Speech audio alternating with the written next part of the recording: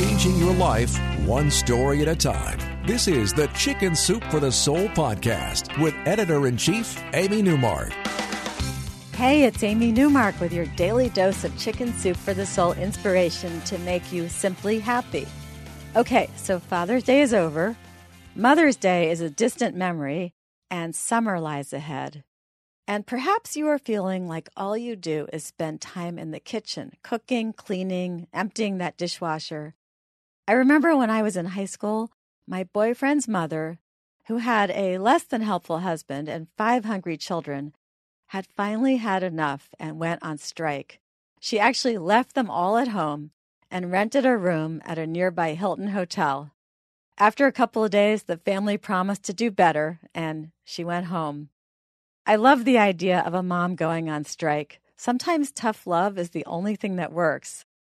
And that's what Cynthia Briggs tells us she did in her story called Tough Love in the Kitchen, which we published in Chicken Soup for the Soul, Food and Love. Cynthia was tired of all the complaining.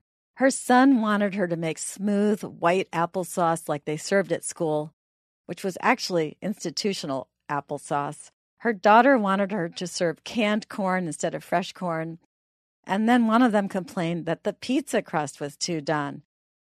Cynthia said the only thing that was done was her. She was going on strike. The kids would have to make their own food.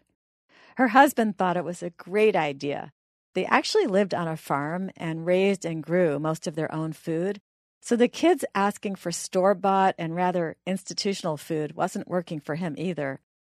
As far as he was concerned, his wife made food just the way he liked it, and the kids should get used to it. That night, after a delicious meal of Parmesan meatloaf, mashed potatoes, and fresh corn and peas from their garden, which the 2 kids, ages 9 and 11, critiqued, Cynthia said they were going to have a family discussion. She explained that the kids would be on their own, making their own meals, because she was tired of all their complaining. Cynthia was going to buy them some things they could eat cold, along with some TV dinners they could heat up. She was also going to give them some easy ingredients like eggs and cheese and bread, so they could make some things on their own. The kids would make their own food, and they would clean up after themselves. The first week, the kids thought it was fun. There was a lot of giggling and whispering coming from the kitchen. They teamed up to help each other learn more about using the microwave, and they were good sports about sharing the best ingredients. By the end of the second week, though, the kids were complaining about their own cooking. By the third week, they were trying to get their mother to teach them how to cook. And by the end of the third week, things were falling apart. They were bickering. Early in the fourth week, Cynthia took pity on them and cooked one of her normal excellent meals: grilled pork chops with chunky homemade applesauce, steamed broccoli, garlic mashed potatoes, and grilled corn on the cob. The kids loved it, and after dinner they still cleaned up everything. And that was the end of the cooking strike. There was no more complaining, and the kids started praising all of Cynthia's meals. We actually had a large number of stories in that book, Chicken Soup for the Soul, Food and Love, about how to get kids to help in the kitchen and how to teach them to cook.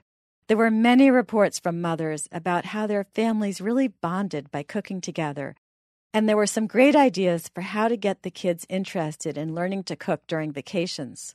So, with summer vacation upon us, you might want to check out these ideas for children and grandchildren.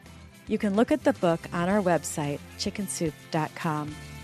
Come back tomorrow for Tip Tuesday. We're going to talk about moms again, but this time about 2 mothers who just kept on powering through tremendous medical challenges and how that inspired their children.